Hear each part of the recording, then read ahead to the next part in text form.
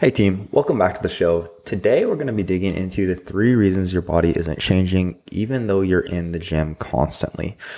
So a lot of the women who start the coaching process with us are frustrated with their prior experiences, trying to take things on their own, basically saying, I just want to look like someone who works out as much as I do. I feel like I put a ton of time in the gym. I'm focused on my nutrition. Maybe I'm already tracking my macros. Most of the clients who start with us are, but I'm still not seeing the physique change. So if this sounds familiar, again, this is something we hear extremely commonly from clients. And this is something we're very good at helping individuals correct. So let's get into the 3 most common mistakes I see and that we correct within our coaching service that are really holding you back from quote unquote looking like you lift. So the first mistake I see so consistently is just poor exercise selection. So the thing to understand here is if you want to look like you lift, your goal is essentially to build muscle. Now, to build muscle, the muscles we're trying to grow need to experience significant tension. So basically, the muscles you're trying to grow needs to be sufficiently challenged. Now, significant tension is different than just like time under tension, right? You hear a lot of people talk about time under tension when referring to building muscle. And again, of course, that is the tension of the muscle, or that is, again, the total time that the muscle's under tension. But just time under tension, which is one of the biggest things people get wrong, that in itself isn't actually sufficient for muscle growth. We need significant tension, which we'll dig into a little bit more in just a moment. But really the problem is many people focus on the wrong movements for this goal, or even like the wrong modality of training. So first, as far as the wrong modality of training goes, you have to understand things like, so, okay, let's say you want to, again, like look like you lift, or have like a fit, athletic look. So you're doing things like lots of running, biking, or HIIT classes. The thing to understand is, let's say you are, let's say we're biking, or let's say we're doing like a HIIT class where you're doing like 50 rep body weight squats. Well, yes, your quads are under tension during that time. Again, it's very little real tension. Tension is very much a product of several things. It's a product of the way we're executing a movement. So applying tension to the target tissues that we're trying to train. So execution here is very important, but actually it's also going to be largely a product of load, right? The actual load that we are lifting. So if you are doing a movement that you can do for 30 plus reps without failing, without having to stop the movement due to the fatigue, the tension, and the target muscle that we're trying to grow, you're probably not lifting a heavy enough weight for the muscle to be significantly challenged or to experience significant tension. But just lifting a heavy load also doesn't equal muscle growth, right? So most clients who start with us are focused on resistance training rather than just like, hey, I'm on the Peloton or I'm doing HIIT classes. That is a great start. But we also need to ensure that tension in said muscles is the limiting factor that causes you to stop the set.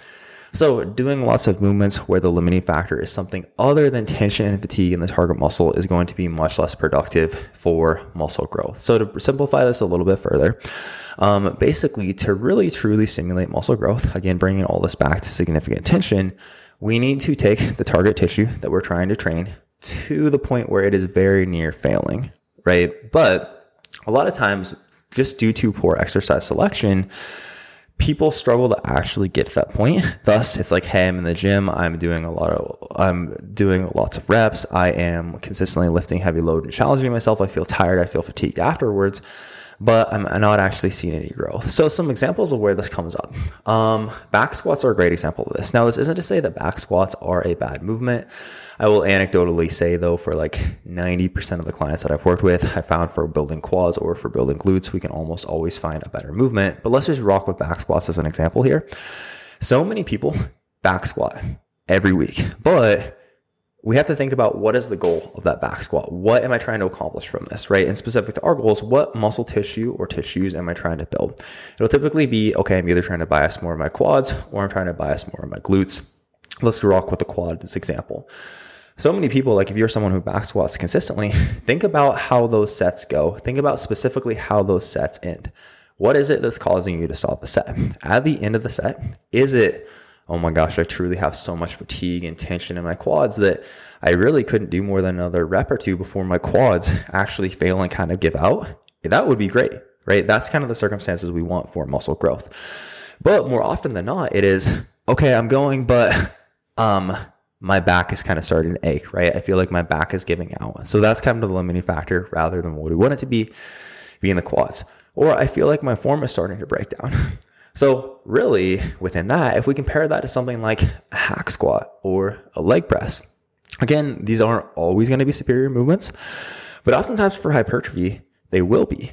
If we again look at a hack squat, first, it is so much less complex than a movement like a back squat. So we don't have to spend a huge amount of time thinking about what is my form like? Am I having a ton of hip shift here? Am I leaning too far forward? It is essentially, hey, just push your feet here, go to this depth and just push yourself, right? And we're essentially locked in that good technique, that good execution, which is another important variable here, right? On that back squat, again, as I mentioned, significant tension is a product of both load and execution. So when it comes to the execution perspective, with that back squat, as we get deeper and deeper into the set and our quads do really start to fatigue, again, if our goal is to really challenge our quads, your body will naturally start to shift and try to distribute that tension to that resistance, that tension to other muscles in order to be able to continue to move the load. So for example, oftentimes what you'll see as someone gets further and further into a back squat, you start to notice like from the bottom, their hips are shooting up or back more, and they're almost leaning forward a bit more is how this will appear. Basically what's going on there is your body is actually shifting some of that load to your glutes. Now your glutes are doing more of the work. Your quads are doing less of the work. So we're losing some of that tension in our quads. Now, there's nothing wrong with it being kind of a combo movement where we're really training your glutes and your quads well. But again, it does make it a little bit harder for us at this point to truly take it to the point where we're actually achieving that stimulus that we need in our quads. It's typically, hey, my form is kind of starting to slip, my hips are shifting back, and now suddenly like my back is hurting because I have a lot of forward lean here. And again, that's the reason I stop the set. So again, if we bring that to something that is back to something that is very stable, again, like a hack squat or a leg press, on both of those options, we have the back pad. We have a ton of stability. So we're in this position where your hips literally can't shoot back further. We're essentially locked in this position to where our quads are just going to have to be the thing as long as we don't have our feet super high up on the platform and we're executing this well, which this is why on a side note, this is such a huge part of why we're constantly reviewing form videos with clients. It's something we do different from a lot of coaching services. We're consistently breaking down execution videos to make sure you understand how to set things up to be as efficient as possible within your training, because we'll often find you can get a lot more out of less sets, less overall movements than you were doing prior if we really focus on execution and intensity, which we'll talk about in just a moment, and really just picking more effective movements for you. Another good example of this is even if we look at like walking, and again, keep in mind, these are all specific to the individual. I do have some clients where like a walking lunge or a dumbbell Bulgarian split squat with a dumbbell in both hands is a great movement. I'm definitely not shitting on those movements. Those are still good options, but for a lot of people, what we'll see is like a movement like a walking lunge. At the end of that set, it's not actually like, man, we are so close to true failure in my quads or my glutes that I can't keep going. It's like, hey, you're falling all over the place. We're falling side to side. So if that's you, rather, if we take that to something like a Smith machine split squat, for example, we're in this fixed path. We have a ton of external stability, so we don't have to focus so much on creating all this internal stability. And again, we can really just load this up and push, and it's much more likely that our quads or our glutes, whatever we're targeting here, will eventually be the limiting factor that fails, and we get that stimulus that we need. Another good example of this is people using very unstable movement. So think of like a single leg Romanian deadlift. It's a movement that I see pretty commonly performed. So again, we're just doing a Romanian deadlift on a single leg. We're essentially reaching back with that back leg. It is so incredibly rare that someone is balanced enough and essentially athletic enough with this movement for it to be like, I'm doing a Romanian deadlift on a single leg. And truly, like my glutes or my hamstrings are the rate limiter. People are falling all over the place when they're doing this movement.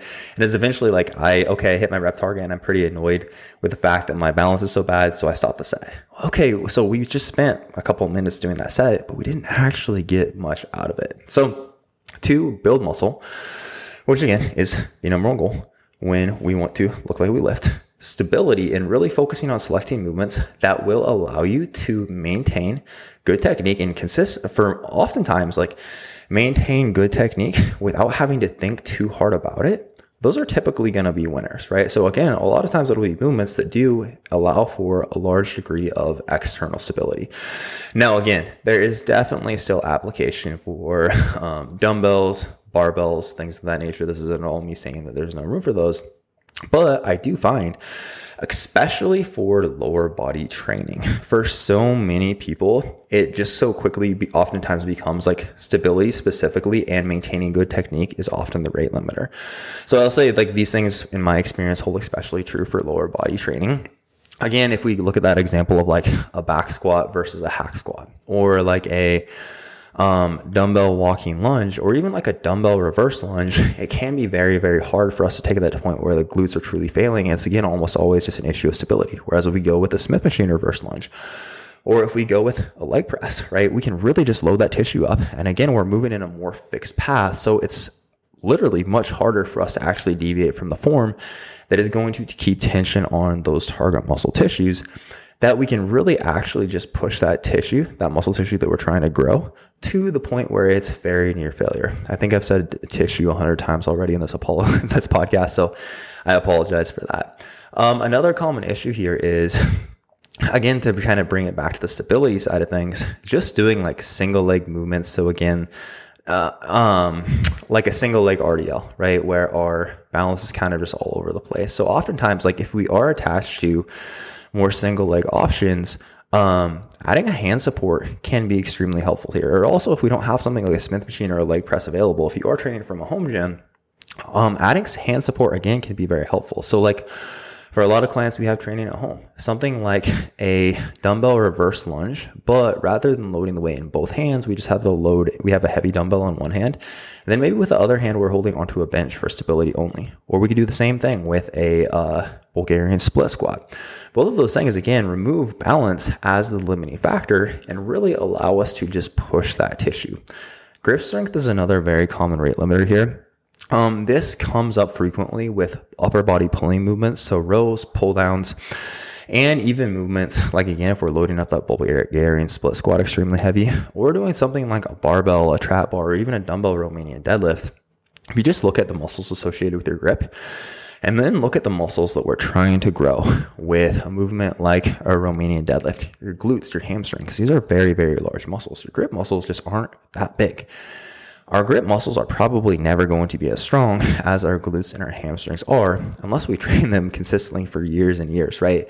And I think that's, for most people, that's kind of just a waste of time, right? So the thing is, if we're doing like a heavy set of Romanian deadlifts without any type of grip assistance, it will almost always be your grip is the thing that gives out. Your grip is a limiting factor well before your glutes and hamstrings. So the solution here is pretty simple. Just using something like wrist straps or Versa grips make it so much easier for us to make the grip no longer a limiting factor on, again, our pulling movements or our lower body hinge movements, or really any movement where we're forced to grip and hold a heavy load, and we're essentially pulling or lifting that load. Grip assistance is just such a helpful tool. It's just like such low-hanging fruit that allows you to get so much more out of your training. And again, we're constantly sending out wrist straps. I think we send out like 5 pairs of wrist straps a week to clients because it truly does make such a big difference. So to kind of sum up, point number 1, exercise selection is such an important part of this. And this is a common thing most people are missing, because there is kind of this idea that like, hey, these are the specific movements we need to do if we want to grow. And for most people, it's movements like back squats, barbell back squats, barbell overhead press. There's a lot of options there that very much are kind of like in the norm. And then people have typically been taught that like, hey, machines are something we want to avoid a little bit more, or they're just not as experienced with it. They haven't seen a lot of other people doing it. So the exercise selection is oftentimes one of the biggest things that we shift with clients, because it just makes it so much easier for us to get the stimulus that we want. And then from there, we spend a huge amount of time with clients every week with every check-in that we do, breaking down execution videos to make sure, hey, your setup, your range of motion, your tempo, everything here is what it needs to be to optimize your ability to build muscle tissue with this movement. And the machine you're using, or whatever it is that we're using, is truly the best setup, the best fit for you. Now, mistake number 2, which is just as common as mistake number 1, if not more common, honestly, is simply not pushing close enough to failure. Again, to really stimulate muscle growth, we need to take that tissue that we're trying to train very close to failure. I would really say like 2 reps or less shy of true failure is where we're going to stimulate the most growth. If we're stopping like a good 4 to 5 reps from that, yeah, where it'll feel like you're in the gym, you're doing work. And honestly, a set like 4 to 5 reps in the tank, 4 to 5 RIR will still feel hard. So it'll still feel like I'm training hard, but we're still not actually doing enough to stimulate growth. And again, this is much more common on lower body training than it is for upper body training. So the thing that you have to understand here is failure isn't the point where the movement starts to feel hard or the movement starts to burn. Oftentimes we still have a lot in the tank there. And again, like this is just as much a part of why we get form videos consistently from our clients. And same thing with even like for myself, I'm constantly recording form videos and sending them to my coach because I need accountability here as well. Because this is oftentimes such a big missing piece, right? Typically like our minds want us to stop once it starts to feel hard, right? It's like, okay, this is feeling pretty hard. This is probably right around failure. When this is kind of bear with me on this, but like the way I was taught this was think, okay, gun to my head. Could I truly not do another rep with good form, right? And that's the point where we failed. And oftentimes I think there's a lot of utility. For many clients, we'll use a tool. We'll use AMRAP sets on safe movements. Like I can think of 2 clients just this last week to where I assigned them, hey, on your Smith machine hip thrust, easy movement where it's easy to execute this well, I want you to just take this final set to the house. I want you to record it. So basically across, the goal was for all of our sets before that to be 1 to 2 RIR. And then that final set to be to all out failure. And I know one client specifically, it was, okay, my first set, which was supposed to be like 1 to 2 RIR, I hit 10 reps with this weight. Then that final set, I hit 15 reps. And that's where I truly took it to failure, right? So realistically, that first set wasn't that we thought was like very close to failure, actually was still like 5 reps in the tank. So actually, we didn't get much stimulus at all from that first set. We still got some, but we're probably not going to build a ton of muscle like that. So really within that, just pushing harder, you oftentimes have so much more than you expect. Really, those last few reps before failure, they should be extremely grindy. They should be extremely slow. I've been very intentional about posting like my leg press and my pendulum squat sets every week because I also want to consistently use that as an example for clients with like, hey, these last like 4 to 5 reps, they really, really start to slow down a lot, and it burns. It's not fun. It's not comfortable, but I know I have more in the tank. So really learning how to truly push things to failure, which again, a lot of times we do need accountability for. And that's a big part of why we find form videos so helpful. And again, a big part of why our clients see such good results. It's not just the fat loss side of things. It's because we help people build a lot of muscle. And a big part of that is just the accountability and truly teaching people what hard training looks like. And then the final piece of this is just not fueling yourself properly. Because nutrition is what allows you to actually recover and grow from your training, right? So building muscle is kind of 2-part. We first need the stimulus, which comes from proper training. So proper exercise selection and pushing close enough to failure. But then we also need the recovery resources in place to actually recover from that stimulus and build new muscle tissue, right? So oftentimes people are missing kind of both ends of the equation here. So one of the most common culprits of this is just chronic dieting, which is so common with clients, or oftentimes how this actually comes up is, hey, you're under eating 5 days a week, and then we are maybe overeating 2 days a week. So we are through the 5 days of the week where we're typically training, we're in a deficit. So you're under fueled, you're under recovered. So thus we're not building a lot of muscle, but due to your calorie intake on the weekends, we're also not losing fat. So it's kind of like the worst of both worlds.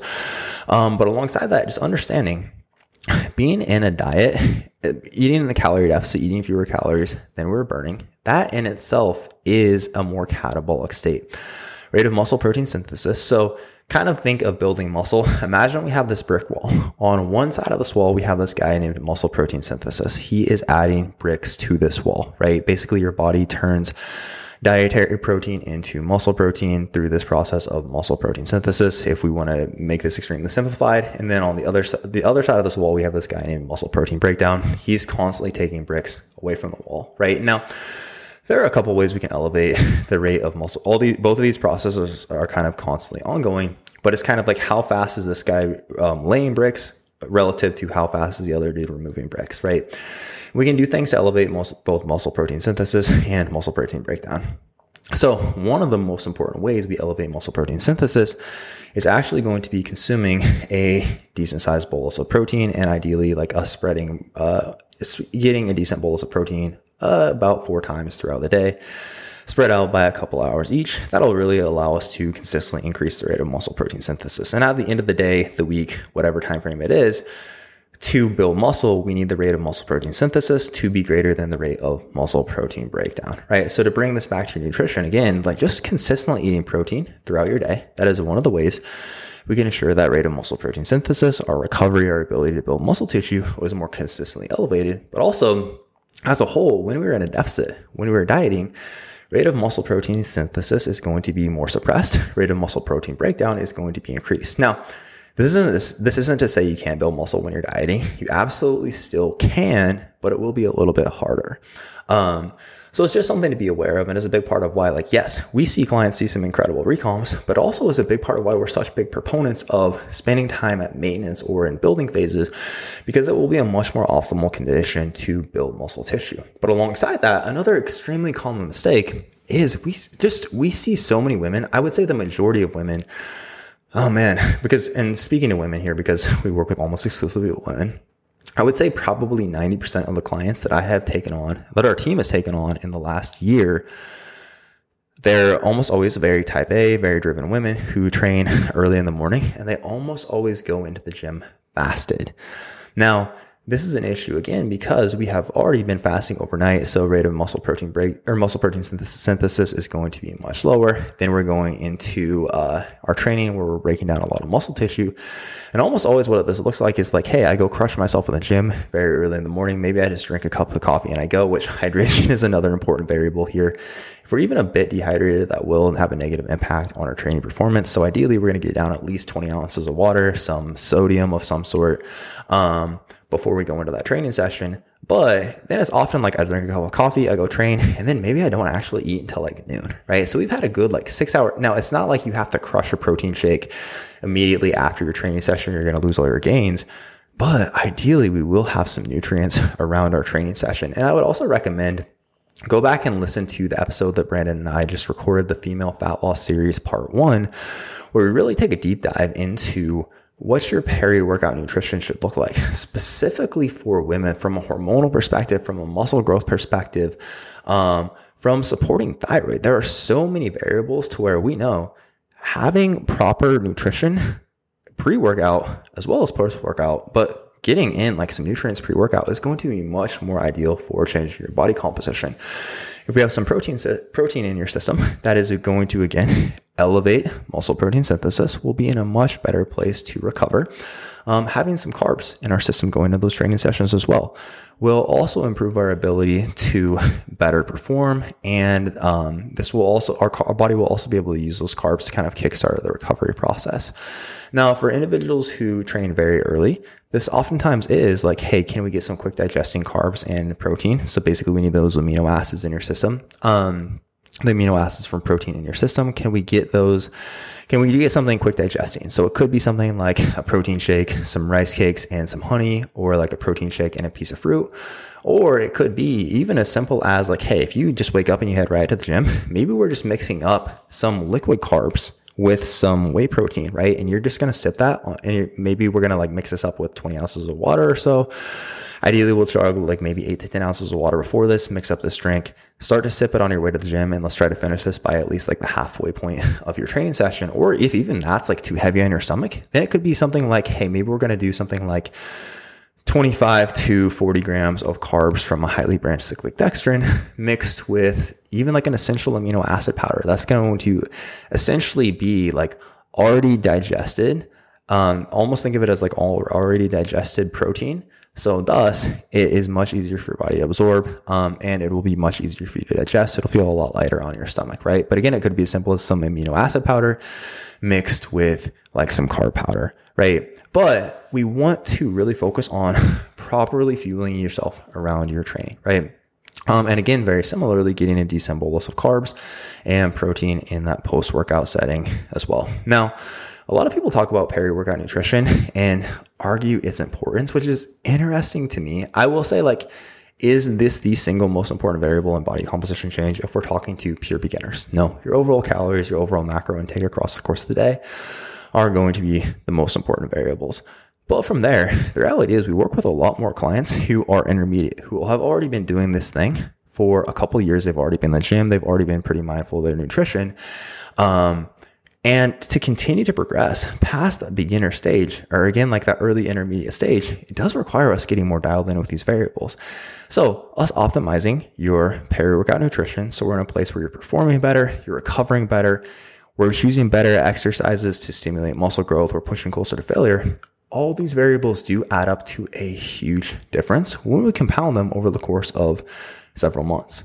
So really, those are the three most common mistakes I see that are typically stopping people from creating the physique they want, from kind of stopping you from looking like you lift. Now, if you want to apply to work with our team, if you want us to actually guide you through the application of all the principles that we've talked about here, just click the link in the show notes to apply to work with us. We'll hop on a free call, talk through if we both feel like it's a good fit, our thoughts as far as the best path for you going ahead. And again, if it's a good match, we'll get started. But that is what I have for y'all for today. As always, thank you for tuning in.